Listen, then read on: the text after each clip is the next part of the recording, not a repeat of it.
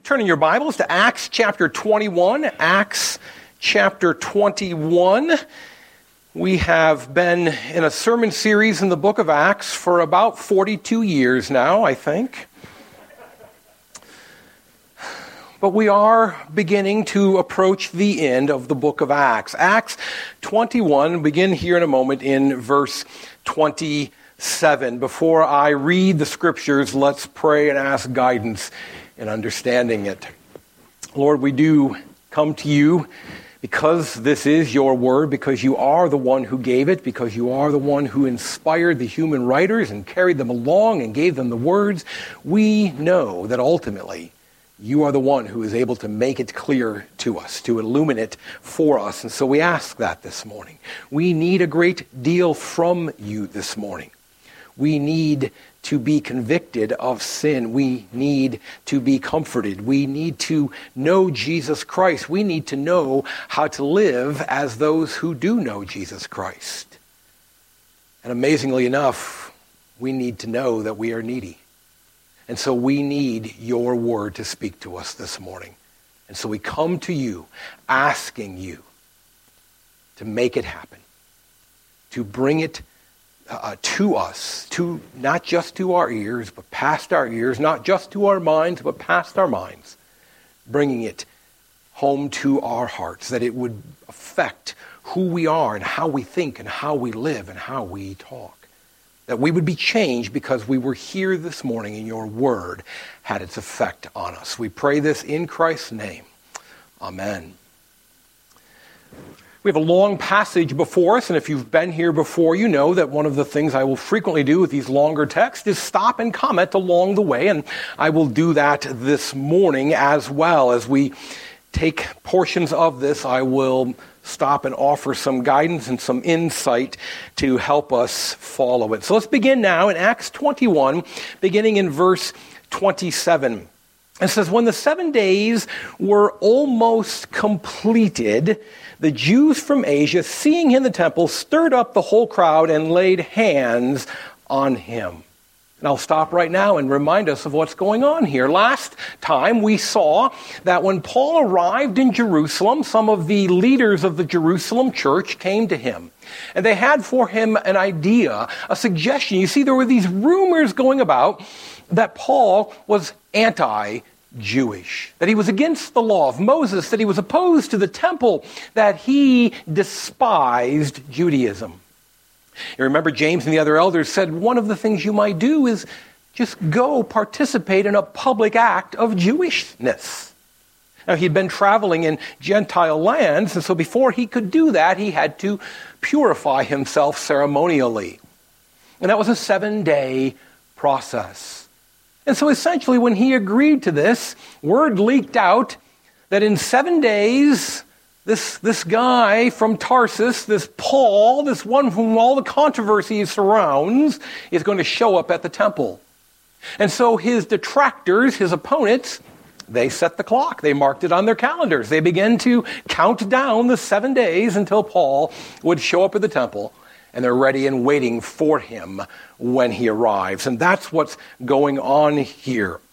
So we see there these Jews from Asia, seeing him in the temple, stirred up the whole crowd and laid hands on him, crying out, "Men of Israel, help! This is the man who is teaching everyone, everywhere, against the people and the law and this place. Moreover, he even brought Greeks into the temple and has defiled this holy place."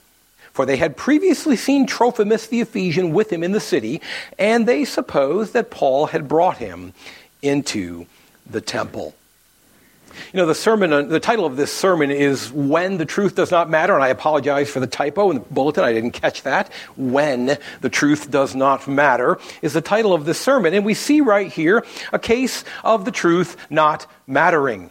The people not caring about what is true. You see what Luke is pointing out here. That from the get-go, the accusations, the charges against Paul are not based in reality. That the people who are opposing him don't care a hoot about the truth.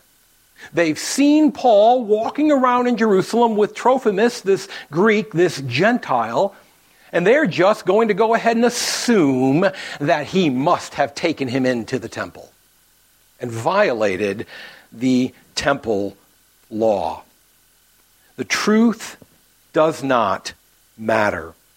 You know, this is a problem for us since we are called to be men and women of the truth, proclaimers of the truth, adherents to the truth, hopeful that the truth will set us free.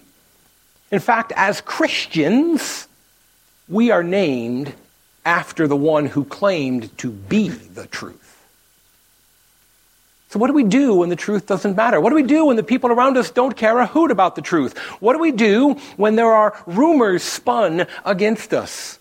When the lie is more interesting and exciting than the facts, and it is what is talked about, and it is what is shared and spread, how should we respond? But we see here in Paul's life an example of this happening to him. He's headed to the temple to pay a tribute to the temple. And yet he's accused of despising the temple. He circumcised Timothy, we saw earlier in the book of Acts, but he's accused of despising circumcision. Here now he is accused of bringing a Gentile into the temple, when all he's done is just go to the marketplace with that Gentile. You know, in the last 20 years, we have seen this same sort of thing happening frequently in our own society, in our own culture. If someone would dare to take a position that is not popular with the trends of our culture, they are blasted without any regard for the truth. So that perhaps you may recall, it's 15, 18 years ago now, that a baker dared to say, I'm not sure I want to make a cake to celebrate that wedding. And he was ripped and blasted as one who hates people, as a homophobe, as a gay hater. And he didn't say, I hate gays and I hate homosexuals. I'm just not sure we should be celebrating. I'm not sure I want to be a part of rejoicing in an illicit, unsanctioned, ungodly wedding. But there's no room for that nuance. There's no room for that truth. The lie that is propagated is that he hates all gays. We see even this past week as the Supreme Court wrestled with issues about how should worship be handled in the midst of a pandemic. People spread quickly untrue things on both sides, sadly, of the issue. Because it's not about truth, it's about winning. But we are called to be a people of the truth. We're called to leave the winning up to the one who's already won. And so we are going to see that Paul does that. He proclaims the truth. We're picking up in verse 30.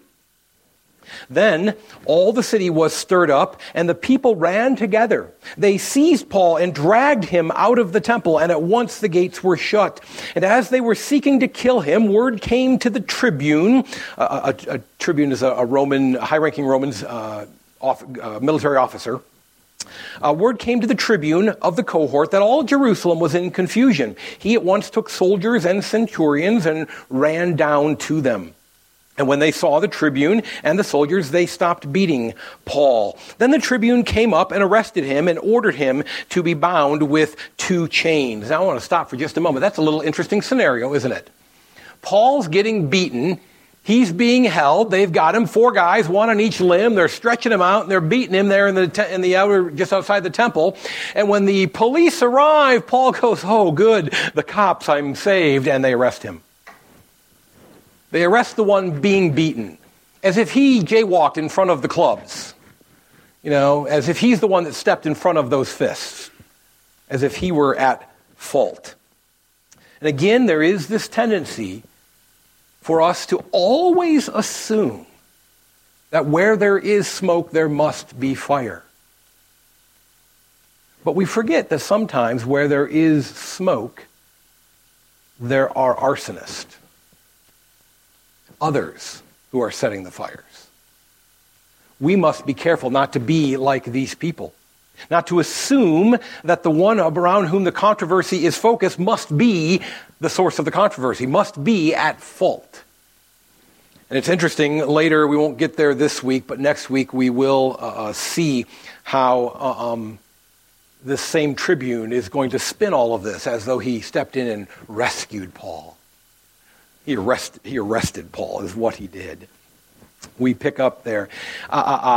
Verse 33 again. The tribune came and arrested him and ordered him to be bound with 2 chains. He, the tribune, inquired who he was and what he had done. Some in the crowd were shouting one thing, some another. And as he could not learn the facts because of the uproar, he ordered him, Paul, to be brought into the barracks. And when he came to the steps, he was actually carried by the soldiers because of the violence of the crowd. For the mob of the people followed, crying out, "Away with him!" And as Paul was about to be brought into the barracks, he said to the tribune, "May I say something to you?" And he, this is the tribune, said, "Do you know Greek? Are you not the Egyptian then, who recently stirred up a revolt and led the 4,000 men of the assassins into the wilderness?" Stop there real quickly and comment on this. The language of most of the commoners in Jerusalem would have been Aramaic, a Semitic language, a dialect, if you will, of Hebrew. Okay, it's a Semitic language, and the fact that Paul now speaks in Greek, and rather refined in Greek, showing some signs of education. This Roman official, Greek in the eastern half of the empire, Greek was the lingua franca. It was the language spoken everywhere. It was then kind of what English is today in terms of diplomatic and business language. And when he spoke it, the official was a little surprised. So who is this? Are you not the Egyptian, the assassin? This is an interesting little story. So it was not uncommon that a charismatic leader could stir up a following in Jerusalem.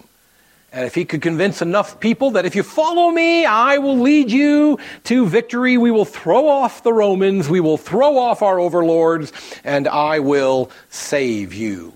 And apparently there was an Egyptian who had come and done just that. In fact, non-biblical historians, secular historians of the time, recount the tale of this Egyptian and his leading a rebellion in Jerusalem. And when the rebellion was quashed by the Romans, he slipped away and was not immediately found. And so now there is this assumption that Paul must be him. The word assassins there in the Greek is Sicario. Literally dagger men. They had these short little knives, these short little daggers. They could hide under their cloaks. They could get up close to somebody. They could pull it out and they could kill them, assassin them, dagger men. And Paul is faced with this right here going, well, you've arrested me. I've tried to tell my story to the Jews. They don't care. You're accusing me of being a dagger man. That sounds a lot cooler than what I really am. So yeah, let's go with that. I'm one of the dagger men. I'm one of the Sicario. I'm one of the assassins. But that is not what Paul does. Rather, Paul continues in the truth. He continues to try to explain who he is. And in verse 39, we see that. Paul replied, "I am a Jew from Tarsus in Cilicia, a citizen of no obscure city." Tarsus was a prominent city, not quite on the level of Rome or Alexandria or Antioch, but close. It was a major important city back then. "I beg you, permit me to speak to the people."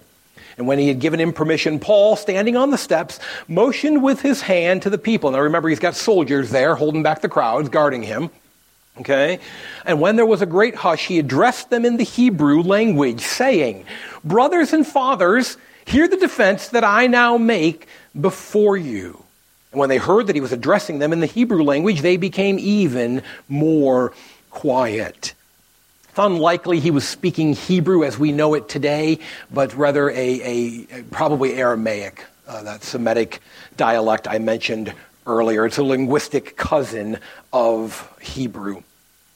And he said, "I am a Jew born in Tarsus in Cilicia, but brought up in this city.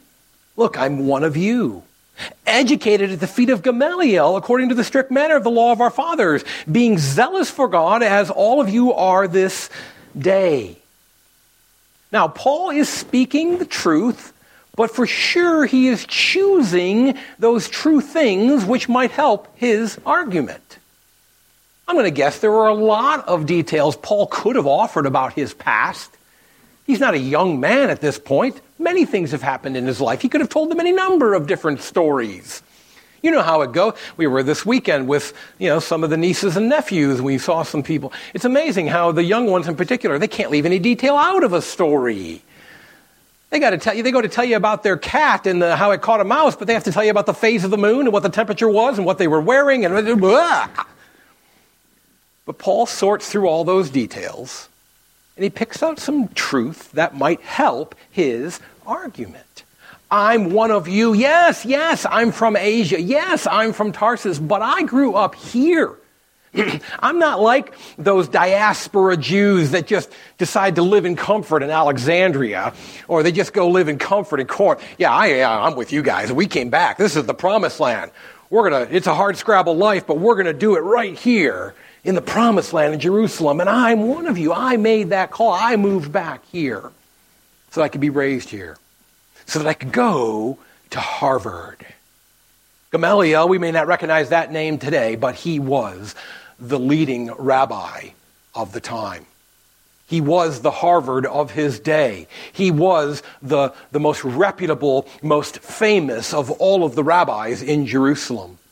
And what Paul is doing is winning over some in the crowd. There are some out there who maybe have held back judgment on Paul and are looking and going, oh, honey, I didn't Gamaliel. Ooh, that's impressive. Hey, that's serious right there.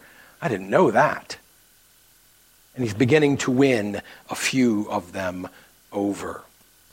We pick up in verse 4. I persecuted this way to the death. Remember, that's a term for Christianity.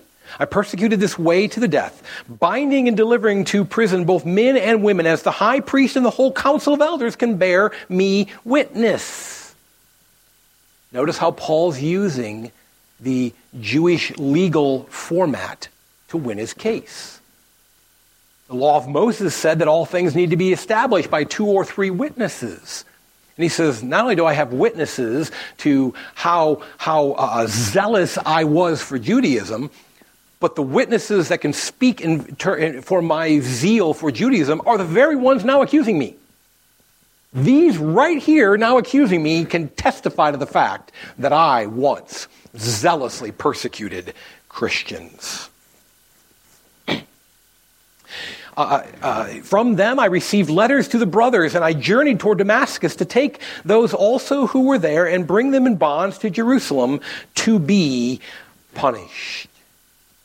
Again, there are increasing number of positive, supportive murmurs in the crowd. People, oh, that's right, I've heard of this guy. I knew this name rang a bell. This is the guy. He was well known for being quite the Christian hunter. I mean, he was like the Orkin man against Christians. He could stamp out those pests. He could exterminate them and find them where they were. Paul continues in verse 6. As I was on my way and drew near to Damascus, about noon a great light from heaven suddenly shone around me. If you've never been in the Middle East around noon, let me just tell you this. The sun is bright and hot and intense. And for any light to have outshone the sun at noon in the Middle East was indeed a brilliant and blinding light. And I fell to the ground and heard a voice saying to me, Saul, Saul, why are you persecuting me? And I answered, Who are you, Lord? And he said to me, I am Jesus of Nazareth, whom you are persecuting. Now the murmurs in the crowd are changing. Jesus of Nazareth, we killed him. I was there. I saw him die. How could he meet Paul on the road to Damascus? Now those who were with me saw the light, but did not understand the voice of the one who was speaking to me. Again, Paul's establishing there are witnesses to everything he said. And I said, what shall I do, Lord? And the Lord said to me, rise and go into Damascus, and there you will be told all that is appointed for you to do. And since I could not see because of the brightness of that light, I was led by the hand by those who were with me and came into Damascus. And one Ananias, a devout man according to the law, well spoken of by all the Jews who lived there. Again, Paul is making his case before the court of public opinion and before the Jewish elders. Ananias came to me and standing by me said to me, Brother Saul, receive your sight. And at that very hour I received my sight and saw him. And he said, the God of our fathers appointed you to know his will, to see the righteous one, and to hear a voice from his mouth. For you will be a witness for him to everyone of what you have seen and heard. And now why do you wait? Rise and be baptized and wash away your sins, calling on his name. And the murmurs that had begun to sway in Paul's favor now begin to sway back against him. If you were that zealous for the law, if you were that good a Pharisee, if you were that well trained by Gamaliel, why do you need to be baptized and to repent of your sins? What sins do you have to repent of? And Paul is beginning to set the stage for revealing to them that he repented of the sin of unbelief, that he's turned to the very one he once persecuted. Verse 17, when I had returned to Jerusalem and was praying in the temple, I fell into a trance and saw him saying to me, who's him here? Reminder, this is Jesus. This is the same one he saw on the road to Damascus. So now all of a sudden the crowd is really beginning to question this guy. You telling me that the one we killed, the one we opposed because he claimed that he was going to replace this temple, he met with you in the temple? Come on.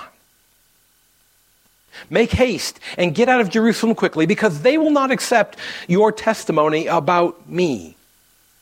And I said, Lord, they themselves know that in one synagogue after another I imprisoned and beat those who believed in you. And when the blood of Stephen, your witness, was being shed, I myself was standing by and approving and watching over the garments of those who killed him. And he said to me, let's just pause there for a moment. It's an interesting story. I always find it really fascinating when the saints of the scriptures argue with God. God has just said, get out of Jerusalem. They're not going to listen. And Paul is making the argument, but they'll listen to me. Look at my credentials. I mean, I was one of them. I was a Pharisee as if Jesus didn't know these things. You know, Jesus, if I just informed you, you missed out on that, omniscience, that all-knowing aspect of the deity. That got lost in translation when you became a human being, and I just need to fill you in here and convince you that I can be the one who brings the message to the Jews. But part of what Paul is doing here is sharing with the crowd in front of him. I didn't abandon you guys. It's not that I didn't care about you. This is where I wanted to work. This was the mission field to which I wanted to go. I wanted to be the one to harvest among you. But God had other plans for me. I didn't leave because I don't love Jews. I didn't leave because I hate the temple. I left because God had other plans for me. And then in verse 21, and he said to me, this is Jesus, go and I will send you far away to the Gentiles. Up unto this word they listened to him. Then they raised their voices and said, away with such a fellow from the earth, for he should not be allowed to live. We were buying this. We were willing to listen. We were willing to give him his opportunity to speak. But there's no way the God who met with him in this temple would send him to the Gentiles. That's inconceivable. And we know now that he is a liar. For our God would never send someone to the Gentiles. we must always be careful. Anytime we presume to know who God will go seek out and who he will not. For when we decide that God seeks out these kinds of people, but not those kind, we have made our gods small, provincial, parochial, narrow, interested in just us. God must really like white guys who live in the middle class, have got a college degree, and shave their head. And the rest of y'all are in trouble. That's the view they took here. And they did not realize that the God who was willing and desirous and working to save them had a bigger plan to include others so that you and I might be saved. Had God not worked against the parochial view of these people back then, you and I would not be here today. And we would be lost. Who is out there tomorrow that God will work to save? Those we can't foresee. Those we can't imagine coming to know the Lord. Those that we think, we shouldn't even bother sharing the gospel with them because there's no way they're going to ever change their mind. They took a parochial, small view of God. We must always remember there's nothing wrong with saying that Jesus is my Lord or our Lord, so long as we also remember he is the Lord over all, not just us. We keep reading. Verse 23, and they were shouting and throwing off their cloaks and flinging dust into the air. The tribune ordered him to be brought into the barracks, saying that he should be examined by flogging. We're going to beat the truth out of you, Paul, to find out why they were shouting against him like this. But when they had stretched him out for the whips, Paul said to the centurion who was standing by, is it lawful for you to flog a man who is a Roman citizen and uncondemned? When the centurion heard this, he went to the tribune and said to him, what are you about to do? This man is a Roman citizen. So the tribune came and said to him, tell me, are you a Roman citizen? And he said, yes. The tribune answered, I bought this citizenship for a large sum. Paul said, I am a citizen by birth. So those who were about to examine him withdrew from him immediately, and the tribune also was afraid, and he realized that Paul was a Roman citizen and that he had bound him. It's interesting how this closes out, isn't it? Because you may recall that it was just a short time ago in Acts 21:13 that Paul said, I'm willing to go to Jerusalem even if I must die in Jerusalem. If I have to go up there and die for the name of the Lord Jesus, well, I'm willing to do that. And you might scratch your head and go, really, Paul? You're willing to die for Jesus, but you can't take a whooping? Now you're going to pull out the citizenship card?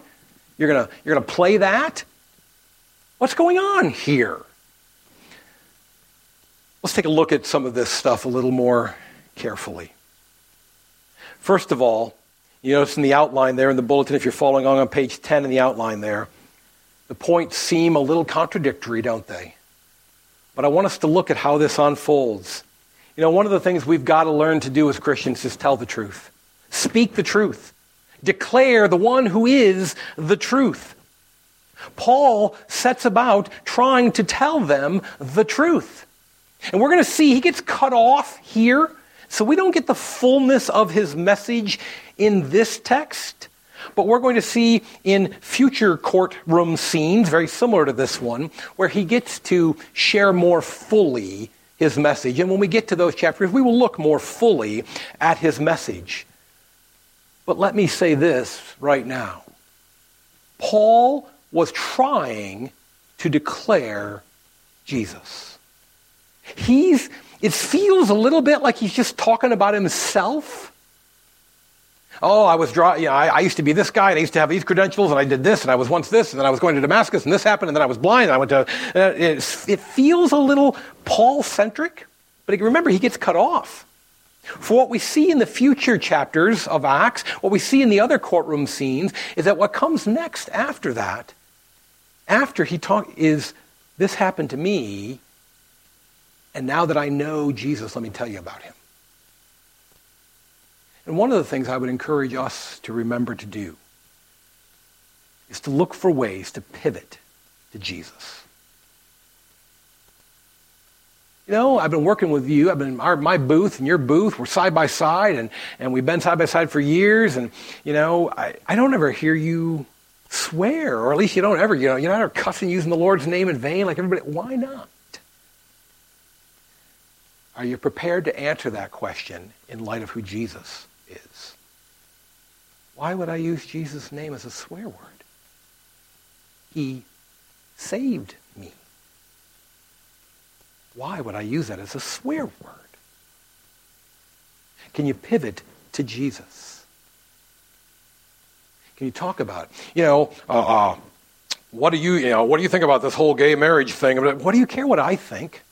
I'm Scott Shaw. Who cares what Scott Shaw thinks about your sex life? I have no authority, no standing, no position, no right to make any declaration about your sex life. But the one who created us sure does. And he did have some things to say about the way he made us. But even if you're a run afoul of those, there's Jesus. Even if you are not living a pure life, let me tell you about Jesus. That's where Paul was headed with this. And he got cut off before he could get there. We're going to come back in future weeks and talk more about that in some detail. Tell the truth. And tell about the one who is the truth. But you've got to expect rejection. Jesus himself said that if they hate the teacher, how much more will they hate his disciples? Jesus warned his disciples. He warns us that rejection is part of being a Christian. If your message is never rejected, if it is never scoffed at, if it is never mocked, you probably aren't telling it correctly. Because you're probably not talking about Jesus. And the craziness that God would become a human being. And the insanity that one could rise from the dead. These things don't set well with the ear of humanity. And when you talk about them, you're going to be mocked. And you're going to be rejected. Tell the truth. Expect the rejection. So what do you do? When you've told the truth, and you are rejected, as what happened to Paul here, what do you do? Because in our human nature, there is this tendency to pack it up at that point. I tried to tell them. I was speaking the truth. They don't want to hear it. You don't understand. They've got their fingers in their ears, and they have no interest in knowing what Jesus has done. But I'll remind you of this. And yes, to be sure, Jesus himself does warn us about throwing pearls before swine. There is a time to stop, to put your efforts somewhere else. But boy, if you're going to err to the side of telling it too often. Err to the side of too much grace. Err to the side of repeating the message over and over and over again. For when we do otherwise, when we say it is beneath me to repeat myself, it is beneath me to try again with you, we are in effect saying that as far as I'm concerned, to hell with that person. Now praise God in his sovereign mercy and grace, he can bring another one into their life to share the gospel with them. You don't have the ability to condemn anybody to hell. But we do effectively take that mindset and that attitude when we say, I'm not going to repeat myself. I'm not going to say it over again. I did it once. They don't get a chance to hear it again. we are saying, if it were up to me, to hell with them. That's the seriousness of the gospel. That's the seriousness of what's at stake. And so what do we see Paul do? Try again. Tell the truth again. Let me explain again. Let me have another chance in front of the crowd. Let me try again. And what we're going to see in the future court, he's going to do the Roman officials over and over and over again. Let me explain it again. Let me tell you the truth again. I'm saying in the notes there, tell the truth. Expect rejection. Turn right around and tell the truth again. Just do it again. And then I say expect reception. Expect reception. And you're at this point going, really? Where do we see that, Pastor? Where is Paul's message received here? Where is there anyone who responds positively to what Paul has to say? And I'm going to tell you that it's right here, right now. That the Lord used this. The Holy Spirit took this, laid it upon the heart of Luke to write it, to record it. It's not that the crowds flocked to the forward in the sanctuary. They all came to the altar and they're all, coming forward and everybody's singing Just As I Am and boom, we have this big conversion in that moment. But many have received the Lord Jesus in the century since because this message was repeated over and over and over again. Luke himself is writing to Theophilus to convince this young believer to stick with Christianity. And the story for Theophilus, Luke is writing it hoping, look, Theophilus, see, it's not Paul who's crazy and irrational here. It's the response to Paul that's crazy and irrational here. And we don't know, but the Lord used this in Theophilus's life, and in Luke's life, and in Timothy as he witnessed this, as he would one day face his own persecution. We don't know how the Lord is using these things. It's why he says in Isaiah through the prophet, "For as the rain and the snow come down from heaven and do not return there but water the earth, making it bring forth and sprout, giving seed to the sower and bread to the eater, so shall my word be that goes out from my mouth. It shall not return to me empty, but it shall accomplish that which I purpose, and it shall succeed in the thing for which I sent it." It's easy to give up. It's easy to stop talking about Jesus. It's easy to stop praying for loved ones. It's easy to stop sharing the gospel because we don't see it at work. But what we see here in the way that Luke captures this is a reminder to us. It's not about what we see. It's about what the Lord is doing. It's not about what we said. It's about what he said. It's not about our words, but his word. And when we tell the truth, when we stand up for Jesus, when we pivot our conversations to him, that word is used and it accomplishes the purpose for which God put it out there. Because it's his word, not ours. Because it's his Spirit at work. At the end there I say don't expect to see it, but I really should say this. Don't expect to see it in this life. Don't expect to see it in this life. But know that one day there will be a testimony to the Word of God that you shared.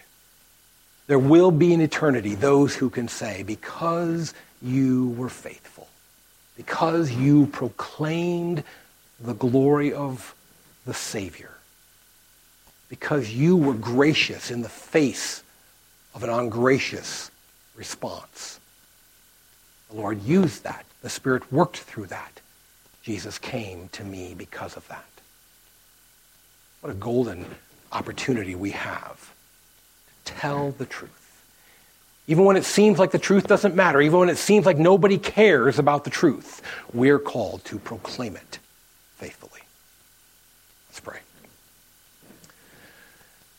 Jesus, give us your strength, your endurance, your stamina to continue to declare your truth. And Lord, when it seems like others don't care about the truth, let us always cling to it.